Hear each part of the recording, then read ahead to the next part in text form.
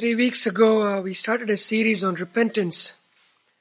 The title of that series I mentioned is I Have Sinned, Sign of False or True Repentance. And this is the fourth message in that series. And in the first two, we saw 10 characteristics of false repentance.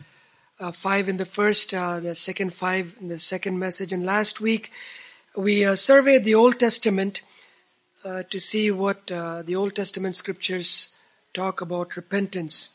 And as I mentioned last week, this week we're going to look at the New Testament, overview the New Testament to see the importance the New Testament gives about repentance. And then in order to help us, this is a little different approach to this subject because of the vastness of the subject. So it's kind of like as I said last week, semi-lecture, semi-sermon type of approach. But the bottom line is we are going to be looking at scriptures, a lot of them. So that's why last week and this week we're throwing scriptures on the screen there. So it'll be a little easier to follow along. So I'm going to be going at a little faster pace because we have a lot of material to cover. But before I do that, for those of you who were not here last week, and even if you were here, just to refresh our memory, I came up with a working definition of how the Bible defines true repentance. Because that's the goal of this series. We want to make sure we are not deceived, that we are truly saved by the grace of God. And if you're truly saved, that means we are truly repentant of our sins. So the biblical definition we saw last week was basically that repentance, according to the scriptures, is a change of the whole person. Change of the whole person from sin to God. It's a turning from sin to God in our thought, in our emotion, and the will. That's the intellectual side, the emotional side, and the volitional side. We're turning from sin to God in all those three aspects, and that turn will be evidenced outwardly by a life of obedience.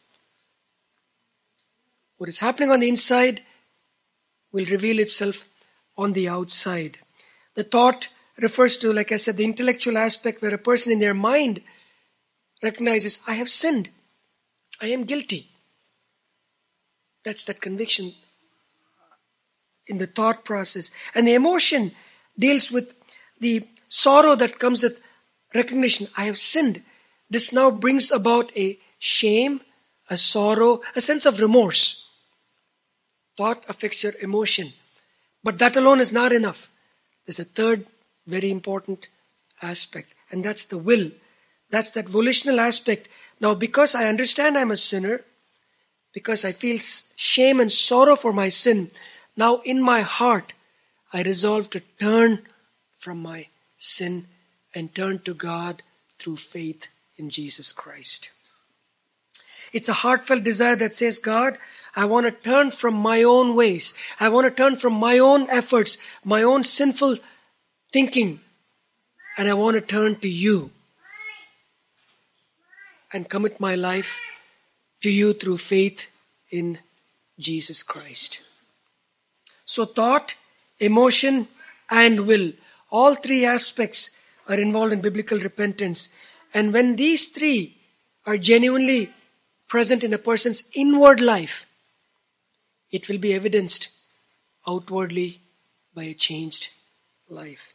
And then, and only then, can a person confidently say, God has truly done a work in my heart. I do have genuine saving faith. I am truly repentant. You see, biblical repentance is not merely a change of mind. It's a change of mind that will outwardly result in a change of life. The direction of a person changes from the inside out. It has to happen on the inside first, but then it's revealed on the outside. Now, please understand, I am not saying that a person has to actually live a changed life for a period of time before we can say repentance is genuine. that would then make repentance a work. And that's contrary to Bible's teaching, where it clearly says a person is justified by faith alone. Romans 3:28, for we maintain that a person is justified by faith alone, apart from the works of the law. What I said last week, and I'm saying again this week, is that when a person genuinely experiences this repentance, which God does in us, when the person experiences on the inside, in the mind, emotions, and the will, there must be a change on the outside. Good tree bears good fruit. Jesus said that very clearly. In other words, a changed life is the proof of a changed heart. It's the fruit of repentance, not the result of repentance. So we need to understand that. It's not the result, it's not the basis. It's not the basis. A changed life is the fruit of genuine repentance. So once again, keep this definition in mind, because we're going to see how the New Testament also supports this definition, like we saw last week. How the Old Testament, example after example, we saw how it supports this definition. Biblical repentance is a change of the whole person from sin to God in thought, in emotion, and will, that will be evidenced outwardly by a life of obedience. But let's pray and ask God to bring it to bear upon our hearts, the importance of this subject. Why I'm going through so many verses is because of the simple fact. We need to understand in this day and age how God stresses about the importance of repentance in our lives. We need to be reminded. I need to be reminded. So by surveying a lot of scriptures, what my prayer and hope is that the Holy Spirit will bring to bear upon our hearts this extremely integral part of our conversion, which is repentance. We cannot tread lightly on this subject. As I said last week, man is born for one thing and one thing only, to repent. Matthew Henry, that great Puritan, said, I would rather die practicing repentance or preaching repentance. That's what every Christian's life is about.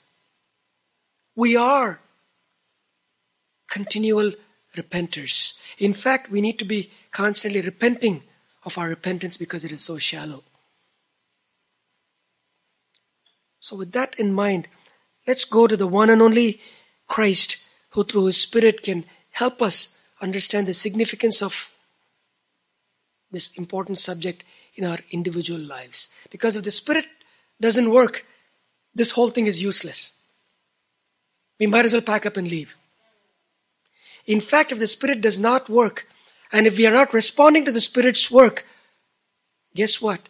You bring a greater judgment upon yourself, because this sermon will inform your minds more.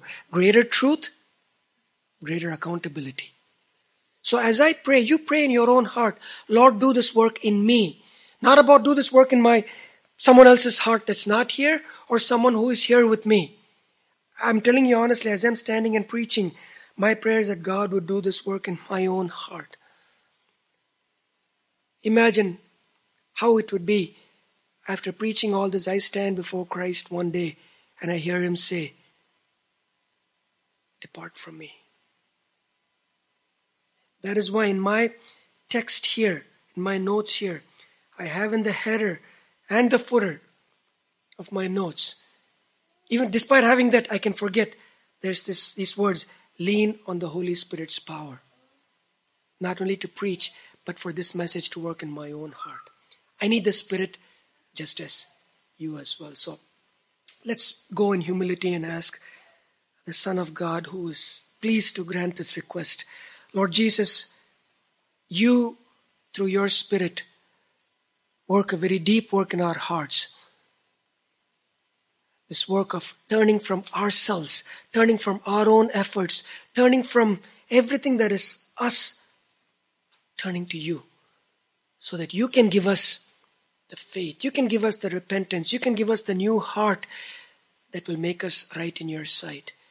Lord Jesus, apart from your Spirit opening our eyes to not only understand this subject, but also understand its significance in our lives, everything is useless. I pray everyone present here today, whether they've been coming to church for years together or whether they're just started, whatever be the case, including myself, I pray that you would help us, Lord, to humble ourselves under the authority of Scriptures, because when Scriptures speak, you speak, Lord. So may your Spirit bring this message with deep conviction in our hearts, so that we would long to display this biblical repentance that you call us to display. Please hear my prayer. I'm a sinful man, weak. Help me to speak your truth into all of our hearts. For Jesus' glory we pray. Amen. When our Lord Jesus Christ started his public ministry, he started with these words in Matthew 4:17. Repent, for the kingdom of heaven has come near. This is how he launched his public ministry. Repent.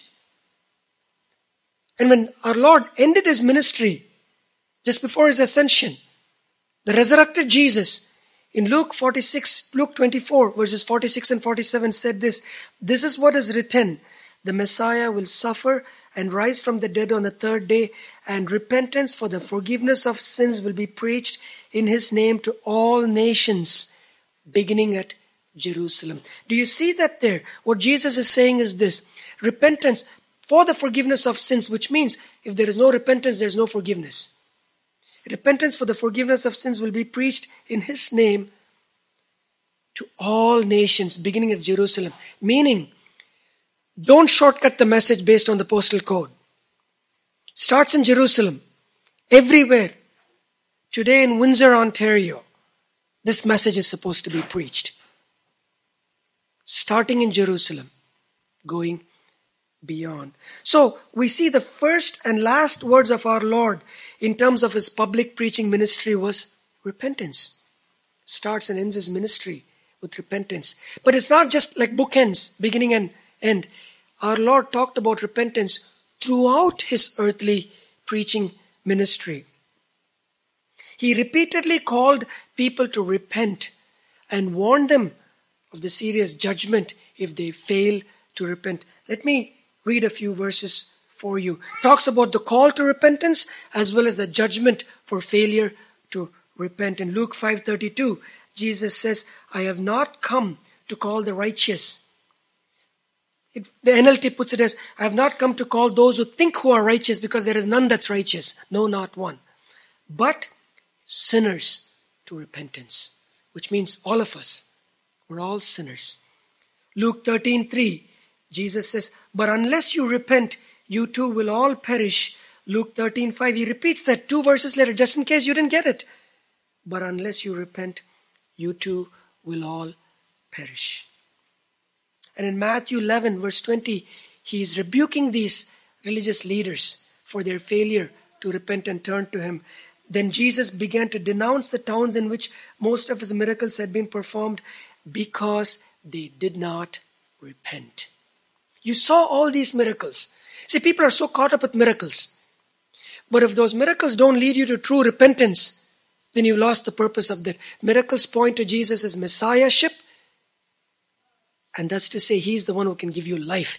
And in order to get that life, you must repent. And Matthew 21, verse 32, Jesus says, "For John the Baptist, came to you to show the way of righteousness, to show the way how to be right with God. And you did not believe him, but the tax collectors and the prostitutes did. And even after you saw this, you did not repent and believe him."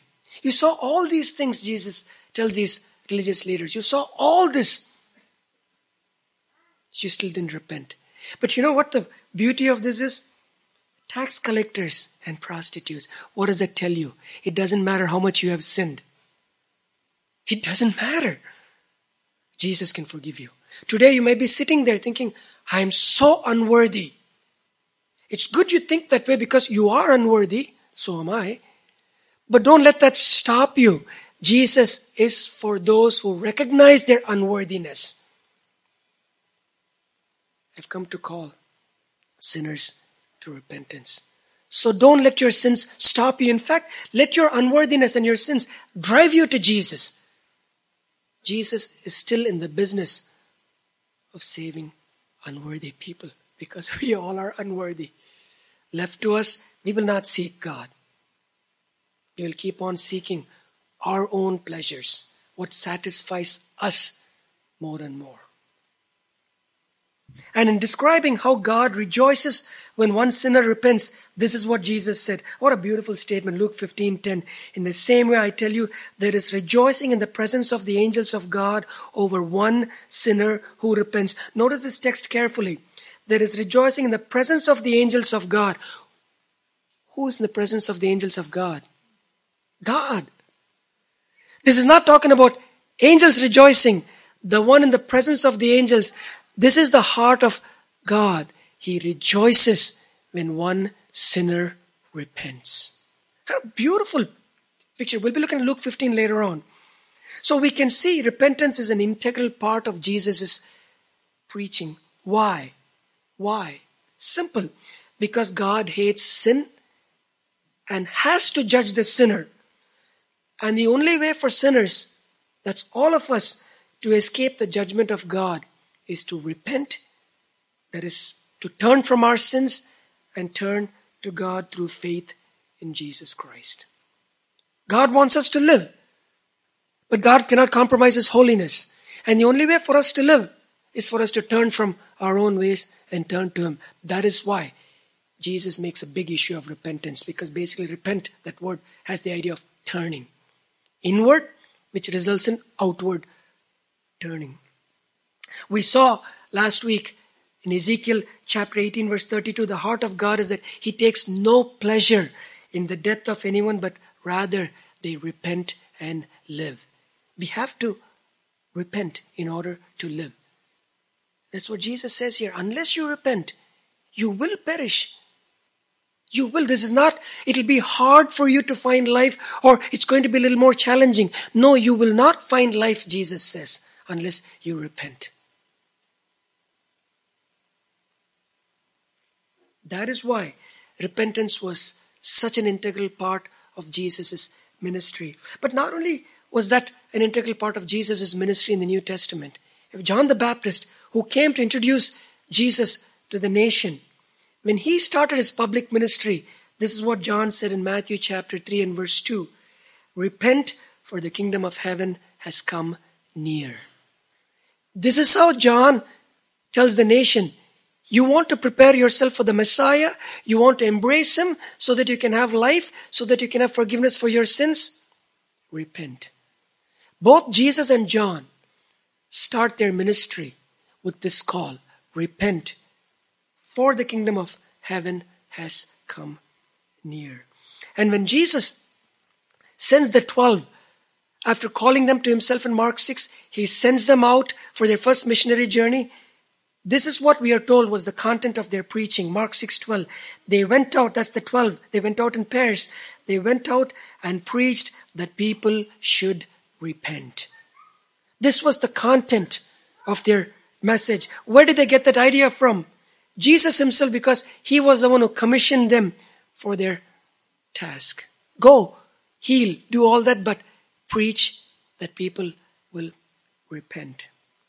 In fact, this message of repentance was foremost in the early church, even after Jesus ascended to heaven on the day of Pentecost. Church is going to be born. Peter preaches his marvelous gospel to the very people who crucified Jesus. And then he says this in Acts chapter 2 verse 38. Repent and be baptized in the name of Jesus Christ for the forgiveness of your sins. Repent. Repent. Peter repeats that same call in the very next chapter, Acts chapter 3 verse 19. Repent then and turn to God so that your sins may be wiped out, that times of refreshing may come from the Lord, and then that the Messiah would come. He continues on. But then again, notice, repent, turn to God. Turn to God. Paul, in his preaching at Mars Hill, this was this group of people, there were skeptics involved there, the philosophers, the mockers, all those people were there in Mars Hill. He sees these idol worshippers. He sees there's a little idol there that says to an unknown God and all that. He uses all that to preach a wonderful message, a gospel message. And in Acts 17, verses 30 and 31, this is what he says. God now commands people everywhere to repent.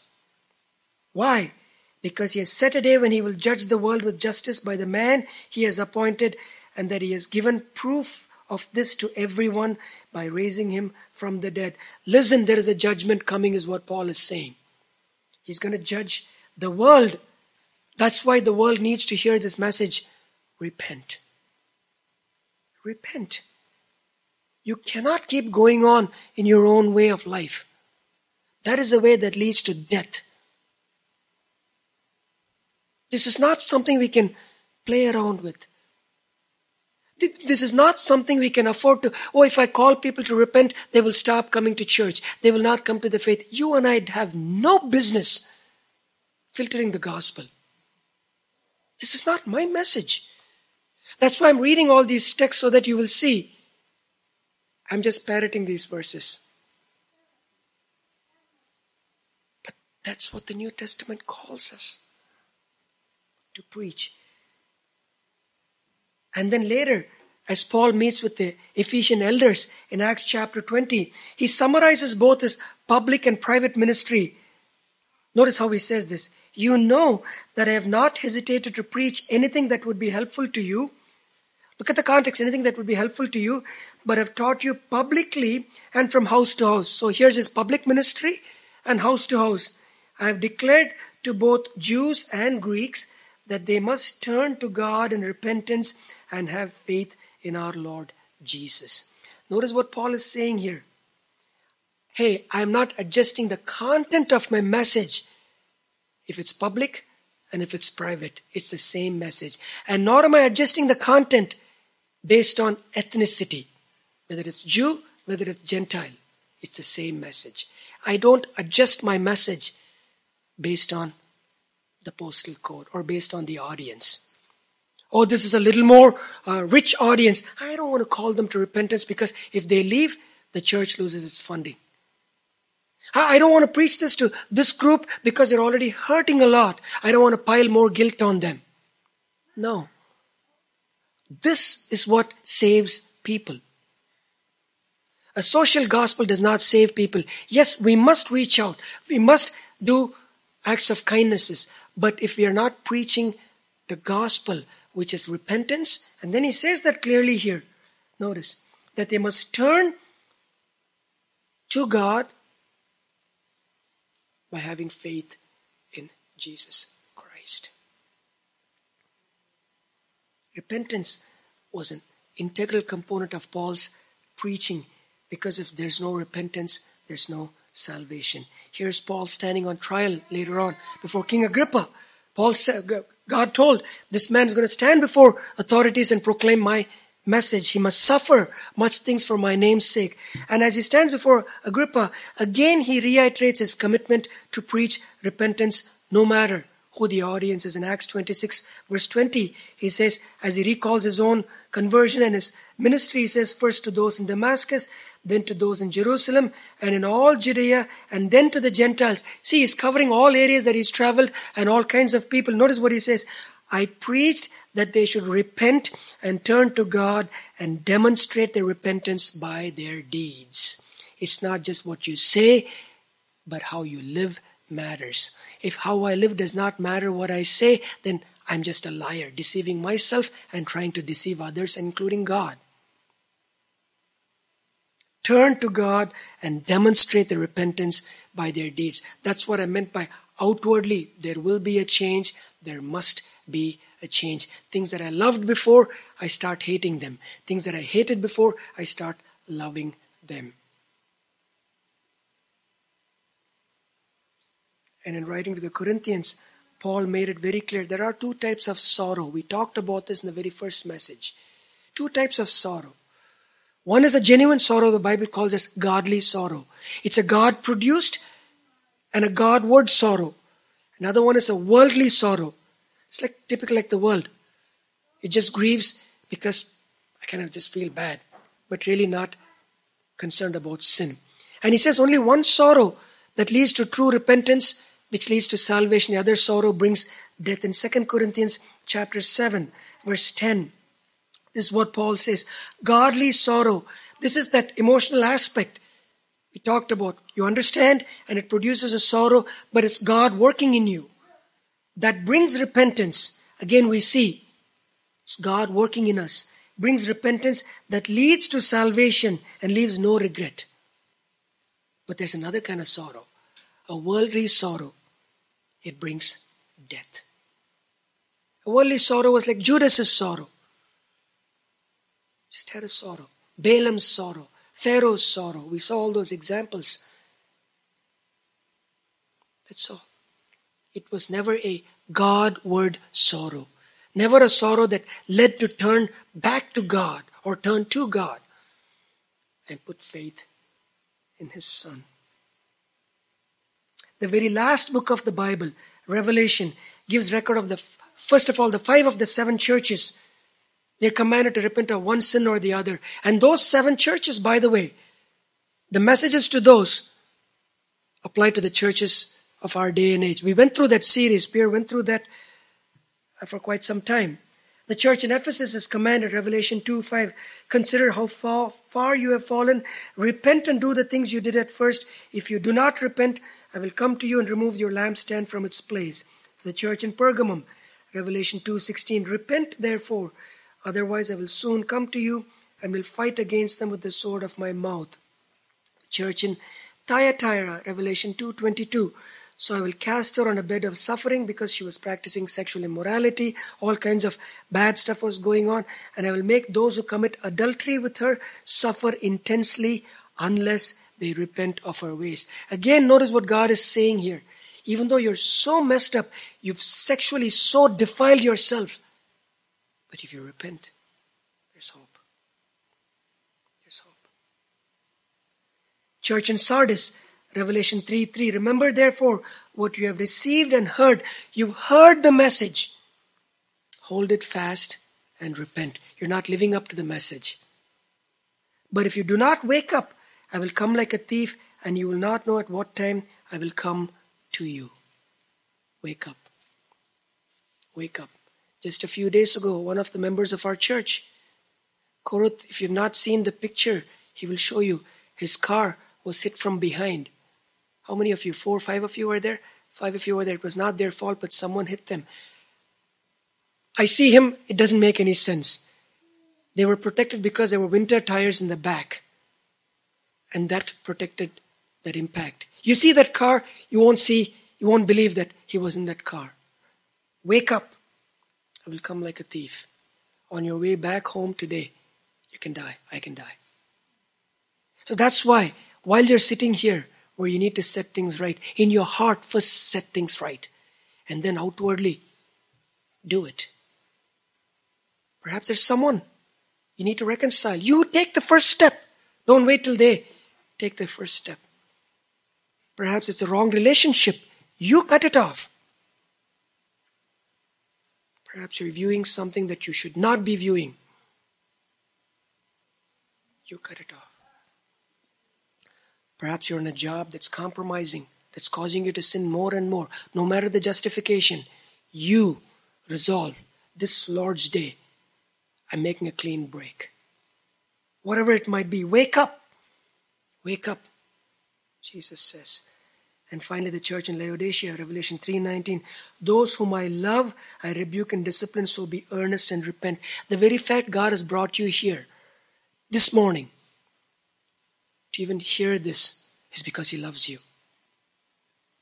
You can push back and say, I don't want this message. If you don't, the end result is damnation. You bring it upon yourself.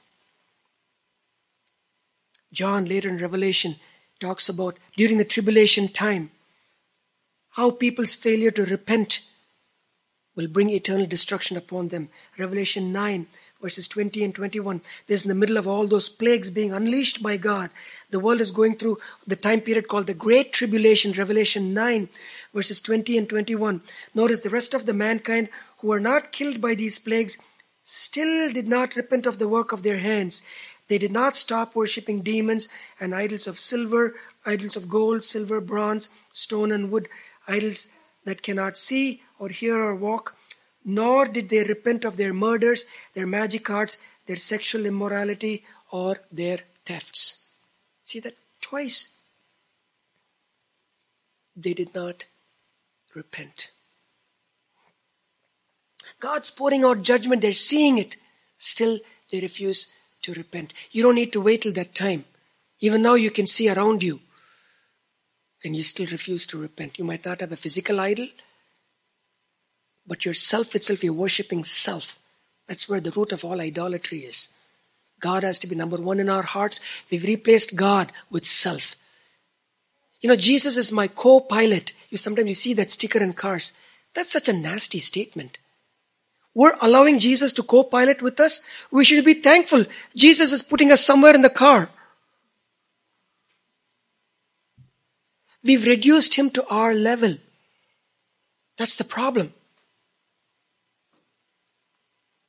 Revelation 16, verses 8 through 11. This is during the period of the 7 bowls being poured out, bowls of judgments. The fourth angel poured out his bowl on the sun, and the sun was allowed to scorch people with fire. A little heat, we run and we want to turn the AC up. Imagine, this is judgment from God coming. And that would still be a lot lesser in intensity than how hell is going to feel. They were seared by the intense heat, and they cursed the name of God who had control over these plagues, but they refused to repent and glorify him. They knew it as God unleashing his judgment, yet they refused to repent. That's what happens to the heart that continues to remain hard. The fifth angel poured out his bowl on the throne of the beast, and his kingdom was plunged into darkness. People gnawed their tongues in agony and cursed the God of heaven because of their pains and their sores, but they refused to repent of what they had done. You may look at this and think, how could people do that?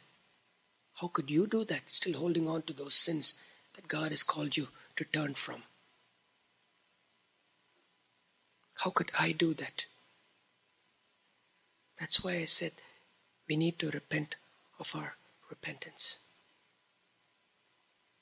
So you see, the New Testament from Matthew to Revelation makes it crystal clear that repentance is a integral part of the saving gospel. No repentance, no eternal life. Just as in the Old Testament, even in the New, God continually calls people to turn from their sins in order to find true life. I have come that they might have life, and this is the life. I have come to call sinners to repentance. Let's go back to our working definition of repentance and work our way through it step by step. We're going to go through a few passages of the New Testament, just like we did with the Old last week. Biblical repentance is a change of the whole person from sin and self to God in thought, emotion, and the will. And that will be evidenced outwardly by a life of obedience. Notice, starting point of biblical repentance is on the thought side, the intellectual aspect, where one acknowledges he or she has sinned. Now in the Old Testament, we saw several examples of people acknowledging their sin. Acknowledging their sin. The thinking process, I have sinned, said Pharaoh, Balaam, the people in the wilderness, all those people we saw. But they were unbelievers. But we also saw David saying, I have sinned, a believer. So in the New Testament also, we're going to see unbelievers acknowledging their sin and even feeling bad about it, but not going to that final step of turning to God. And we're also going to see those of genuine faith doing that. First example that you can think of an unbeliever is who? Judas. Right in Matthew 27. When Judas, who had betrayed him, saw that Jesus was condemned, he was seized with remorse and returned the 30 pieces of silver to the chief priests and the elders. I have sinned, he said, for I have betrayed innocent blood. What is that to us? They replied, that's your responsibility. So Judas threw the money into the temple and left. Then he went away and hanged himself. Notice, Judas acknowledges, I have sinned, and he felt so bad. There was a remorse. The sorrow was also there. But that's all. He didn't turn to Christ. The third aspect was not there. He tried to buy forgiveness by his efforts. Remember in the first sermon we talked about penance, the Roman Catholic false teaching about I can do some things to earn. He probably thought, I hang myself, that's a way of earning. Whatever was the case, he didn't turn to Christ. Another unbeliever who expressed a sorrow, the type of sorrow that Paul describes in 2 Corinthians 7, the worldly sorrow and not godly sorrow, was this man called Simon. In Acts 8, he's often called as Simon the magician or Simon the sorcerer. Philip is preaching the gospel. Acts 8, church is persecuted. Guess who's the leader of the persecution group? Saul. Church is scattered now. So they go to Samaria and Philip preaches his gospel. People are getting saved. And there was this fellow by the name Simon. He was impressing people with a lot of his tricks. And we find here in Acts 8, chapter 12 and going forward. I've split that here, but you can follow in your church Bibles also if you want. Verse 12, but when they believed Philip, the people in Samaria, as he proclaimed the good news of the kingdom of God and the name of Jesus Christ, they were baptized, both men and women. Simon himself believed and was baptized, and he followed Philip everywhere, astonished by the great signs and miracles he saw. That's a little clue for us. This is why he believed, because he was impressed by these signs and miracles. Just like today, many churches, people flock only for that. Signs and miracles. Oh, he believed. He even got baptized. That's what the text says. But then notice verse 14. When the apostles of Jerusalem heard that Samaria had accepted the word of God, they sent Peter and John to Samaria. When they arrived, they prayed for the new believers that they might receive the Holy Spirit, because the Holy Spirit had not yet come on any of them. They had simply been baptized in the name of the Lord Jesus. Then Peter and John placed their hands on them and they received the Holy Spirit. Remember, Acts has a transition period. Apostles had to be present in order for people to receive the Holy Spirit, to authenticate it's a true work of God. The Jews got saved in Acts 2. Now the Gentiles, the Samaritans are coming into the church, Acts 8. Acts 10, Cornelius comes, and then Acts 19, those who got baptized at John's baptism are coming in. That's why apostles were there throughout. But then notice, verse 18. When Simon saw that the Spirit was given at the laying on of the apostles' hands, he offered them money. You see that? And said, give me also this ability so that everyone on whom I lay my hands may receive the Holy Spirit. Yeah, Simon believed, it says. Even got baptized. But his faith was not genuine. He followed the apostles. Not because he truly believed in Jesus, not because he recognized he's a sinner and Jesus is the Savior. Hey, Jesus is his miracle worker. Apostles are miracle workers. I've already been doing some sorceries. This is just another way of making money. This time it's under the name of Christ.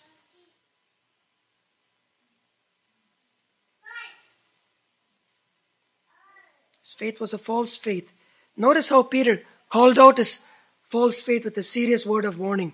Acts chapter 8 verses 20 through 23. Peter answered, may your money perish with you.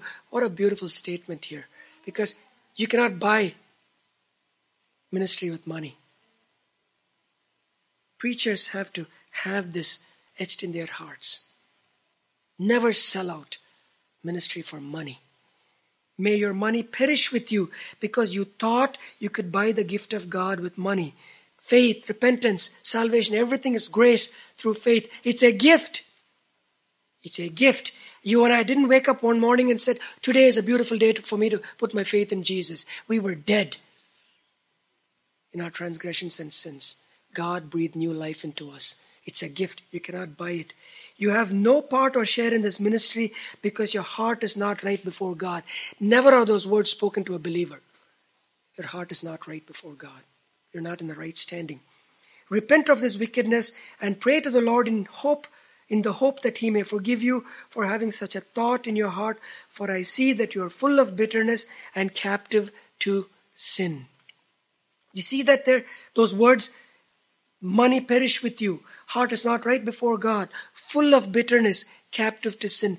Never are such words described of a believer. It's a false believer. So Peter calls him, again, display true repentance over your sin. Look at verse 22.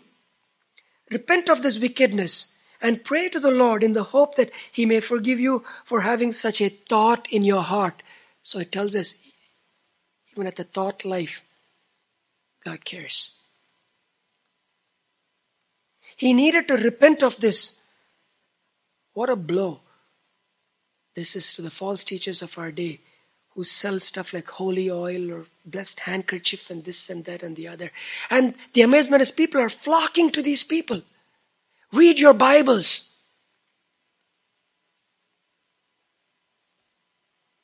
And notice how Simon responds. Here is God in His mercy. He could have killed him right away. Peter could have pronounced death judgment upon him. He gives him an opportunity to repent. But notice Simon's response. Again, we see his repentance as being false. Remember, one of the 10 characteristics of false repentance, I said, is repenting only to escape present consequences, not because of a true hatred towards sin. Remember, Pharaoh did that. Get me out of this plague. I repent. I've sinned. Once that plague is gone, went back to his old ways. That's the kind of repentance Simon displays here. Notice in verse 24, Simon answered, pray to the Lord for me so that nothing you have said may happen to me. He's not saying, I'm sorry for my act. Hey, you pray, not him. You pray that none of this, what you're telling me, is going to happen to me. Again, grief only over consequences, not for sin itself. When God brings a conviction, that conviction is for the deed, not for the consequences. It's like a criminal. He gets caught, so he now works in agreement with the cops to rat out on other people so he can get a reduced sentence. His focus is only about the consequences. I've been caught. Not about, I'm sorry for the act. Here, he wasn't sorry for the act.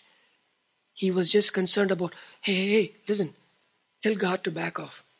Please, you pray. Pastor, you pray. Everything will be well for me. No, did you pray? Did you resolve in your heart to turn from your sin? Pastor is not a magician. If you're not willing to repent, you will perish. I will perish. So we see, like in the old, even in the new, there's unbelievers who acknowledge that they've sinned, who even express a fear, a shame, a sorrow, but they don't go to the third aspect, an actual turning. Let me give you a couple of examples. Remember, repentance is a wholesome change. Mind, thought, will, outwardly evidenced by actions. I'm going to give you 2 examples. Actually, both are from the words of Jesus Himself. The first one is in Luke 18. In Luke 18, verses 9 through 14, is this familiar parable, often called as the parable of the Pharisee and the tax collector. In Luke 18, if you want to use the church Bibles here, it's page 1494. It's a beautiful parable that illustrates repentance the biblical way. Verse 9 gives us the setting of the parable. Remember, every parable there's a setting why Jesus gives that particular parable. Verse 9 says, to some who were confident of their own righteousness and looked down on everyone else, Jesus told this parable. Some who thought, I'm okay, I'm good. I don't need to repent. 2 men went up to the temple to pray. One a Pharisee and the other a tax collector. 2 completely opposite spectrums here. One considered to be the most religious of the day. That's the Pharisee. And the other considered to be the scum. The scum, the hated tax collector who took money from his own people and sold his soul to Rome. Notice the Pharisee's prayer. the Pharisee stood by himself and prayed, God, I thank you that I'm not like other people, looking down on others. I'm not like other people, robbers, evildoers, adulterers, or even like this scum, this tax collector. I fast twice a week. That's more than what was required in the Old Testament. And give a tenth of all I get. Remember last week when we looked at Psalm 51, one of the things that David said after his sin with Bathsheba and when he was confronted, he said, God, I would bring sacrifice to you. But what's more important than sacrifice is what? A broken and a contrite heart. Only then that sacrifice is acceptable. Do you see any brokenness, any contriteness in this man's heart? Even a little tinge of, I may have this sin. Nothing there. He only came to give a praise report of his religious performance. That's why he came. I mean, he could have done that just by sitting at his home. But where's the fun in that? He has to come and do it publicly so that people will affirm, what a godly man, what a godly woman. His goal was in being seen as righteous, not in being righteous. There's a huge difference in being recognized and seen as a godly person instead of actually being a godly person. That's what for him and for people like him, it's all about image. It's all about image. How do people perceive me? My faith, my house, my kids, because everything is a reflection on me. Hypocrite only wants to appear godly, not strive to be godly. You see, repentance is never possible when a person finds no need for it. Only when you find a need for it, you will repent. He didn't find any need. God, what more can I do? That's what he's telling God. It goes to show people can fast, give money, faithfully attend church, and yet never humble themselves in true biblical repentance. That's the danger of a heart that is blinded by pride and seeking praise from others. I want people to look at me as such and such a thing. But notice the despised tax collector. Verse 13. But the tax collector stood at a distance. He would not even look up to heaven, but beat his breast and said, God, have mercy on me, a sinner. First of all, notice the tax collector acknowledges his sin. That's the mental aspect. A sinner. The Greek literally reads, the sinner. The sinner. He doesn't see himself as another sinner. But when the Spirit of God works in you, you see only yourself and your sin. You don't see others. Not your wife, not your husband, not your children. I and I alone have sinned. That's what David did in Psalm 51, didn't he?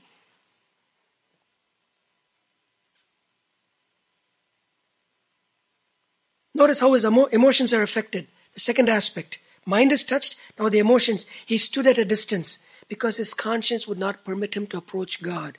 He would not even look up to heaven. Why? Because he is so bowed down in shame. My sins are too heavy for me to bear. He says, he beat his chest. I deserve your wrath. I deserve. That's the emotion triggered. How could I have done this to my Creator? Now, you also see his will affected. How so? Notice his prayer. God, have mercy on me, a sinner. That word mercy is associated with the concept of atonement. God, cover my sin. The mercy seat in the Old Testament, that's the image this person has. In other words, what he's saying is this: God, may your wrath be turned aside by the means of a sacrifice to me, the sinner. May your wrath be satisfied, propitiated. The only way God's wrath is satisfied is through a sacrifice. When this man prays, have mercy on me, what he's saying is this: you please satisfy your wrath against me because I deserve all that wrath because I'm a sinner through the means of a sacrifice. So he's going back to God, turning to God in faith. Only you can provide God what you demand. I cannot.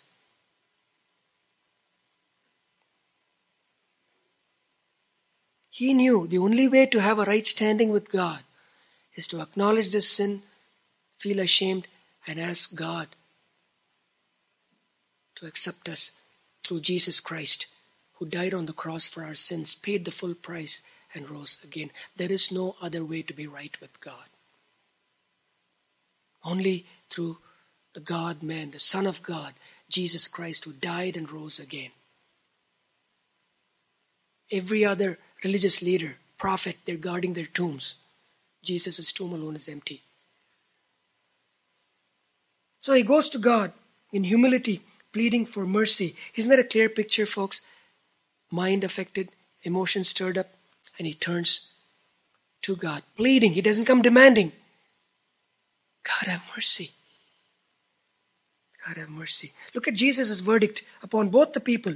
I tell you that this man, meaning the tax collector, rather than the other, that's the Pharisee, went home justified before God.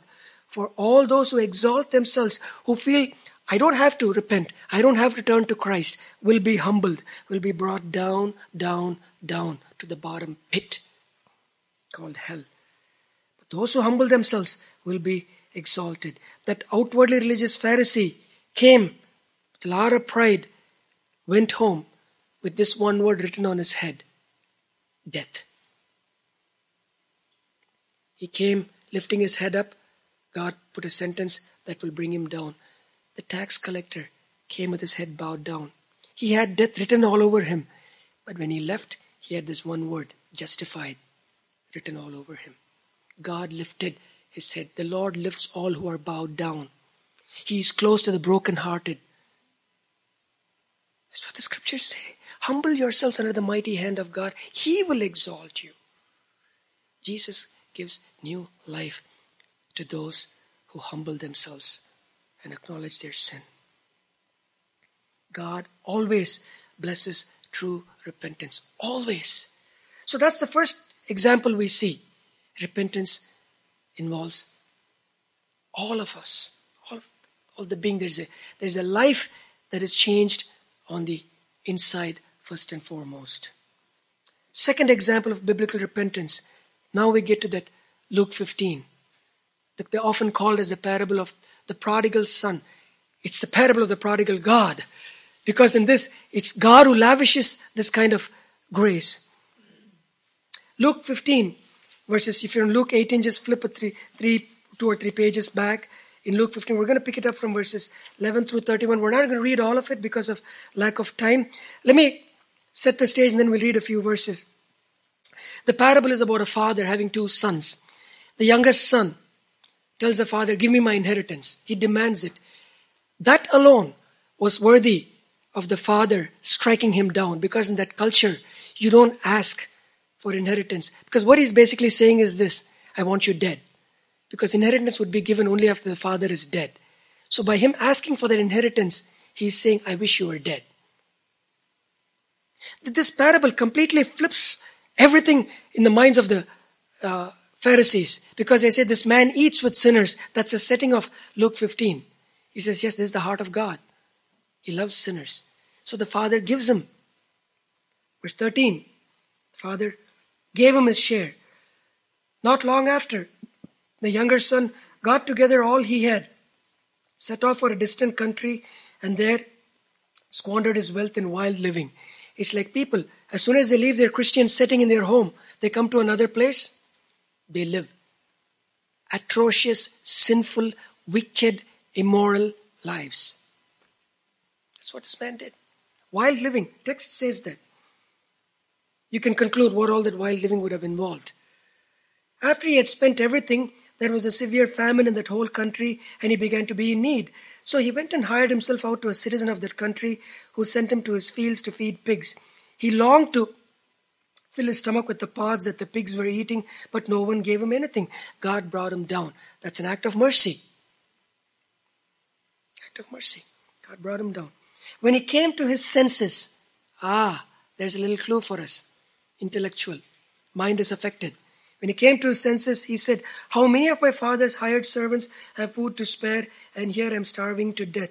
I will set out and go back to my father and say to him, Father, I have sinned against heaven and against you. I am no longer worthy to be called your son. Make me like one of your hired servants. So he got up and went to his father. Notice the words. When he came to his senses, first part of verse 17, and resolved to admit to his father. He's not yet gone to his father. He's resolving in his mind, I have sinned against heaven and against you. That's the first thing. I have sinned.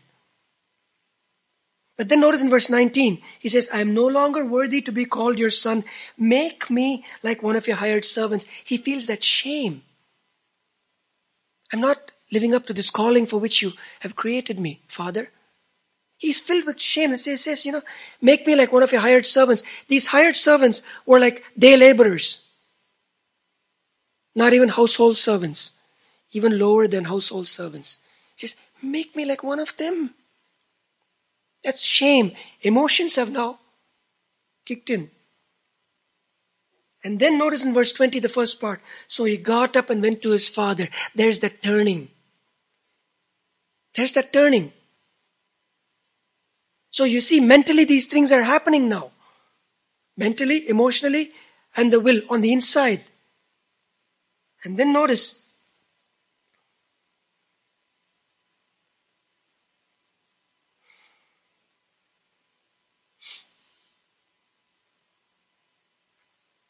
how can we not look at this parable and be touched? I had this in mind last week when we were talking about that, Melinda.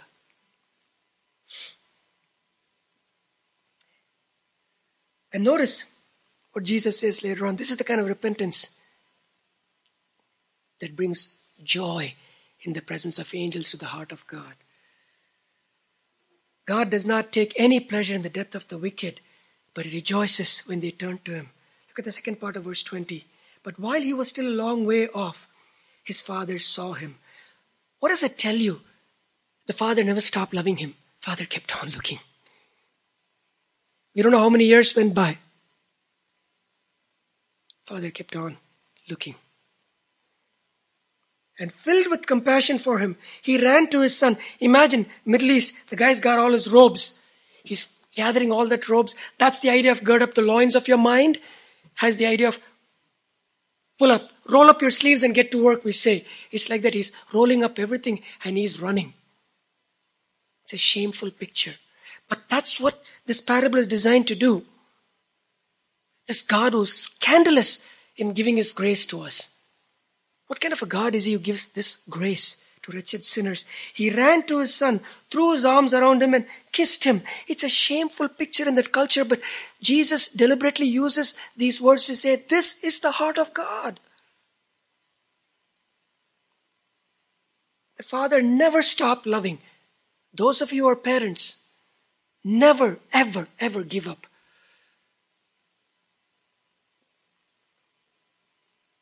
And notice the son's repentance was not temporary. Now he saw his father. He changes his mind. Oh, father has embraced me and kissed me. All is good. He doesn't do that. Look at verse 21. True repentance lasts. It's not temporary. The son said to him, Father, I have sinned against heaven. First thing is I've sinned against God, vertical, and against you. I am no longer worthy to be called your son. Whatever he resolved in his heart, now he vocalizes it. Notice the father. Does he shame him? Does he scold him? Does he throw back his sins at him? But graciously welcomed him, not as a servant, not as a hired worker, but as a son adopted into his family, co-heirs with Christ. See that image here. But the father said to his servants, quick, bring the best robe and put it on him. Are you deaf, Dad? Didn't you hear what I'm saying?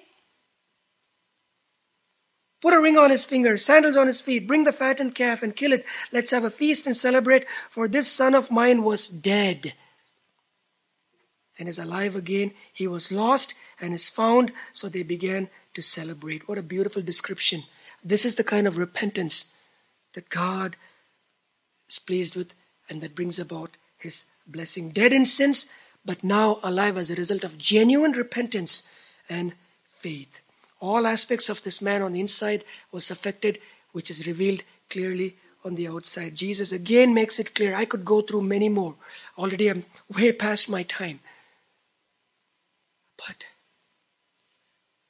the point is, Jesus makes a big issue of repentance. because it is a big issue. And the New Testament clearly warns of severe judgment to those who don't display this kind of repentance. Let me leave you with just one passage. In my mind, I've said this in the church often.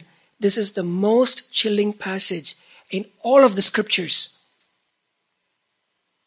Hebrews chapter 10, verses 26 through 31.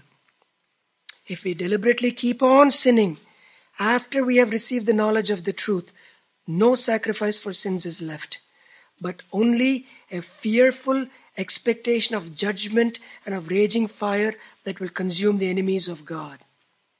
Anyone who rejected the law of Moses died without mercy on the testimony of 2 or 3 witnesses. How much more severely contrast. Remember last week I said, people think God of the Old Testament is the most punishing, God of the New Testament is not as hard. Here we find you reject, and then under the New Testament times, from that point on, judgment is more severe. How much more severely do you think someone deserves to be punished who has trampled the Son of God underfoot, who has treated as an unholy thing the blood of the covenant that sanctifies them, and who has insulted the Spirit of grace? Idea is this: today the Holy Spirit speaking to you. Repent, repent, come to Christ. And you keep saying, no, no, no, no. You're pushing the Holy Spirit back, which means you're insulting the Holy Spirit who's offering you grace.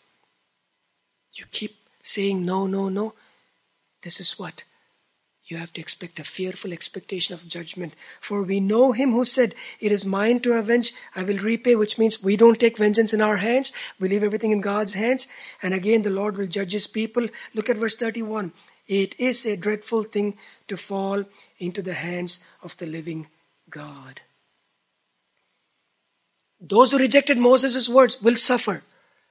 But those who reject after Jesus came will suffer much more. Much more.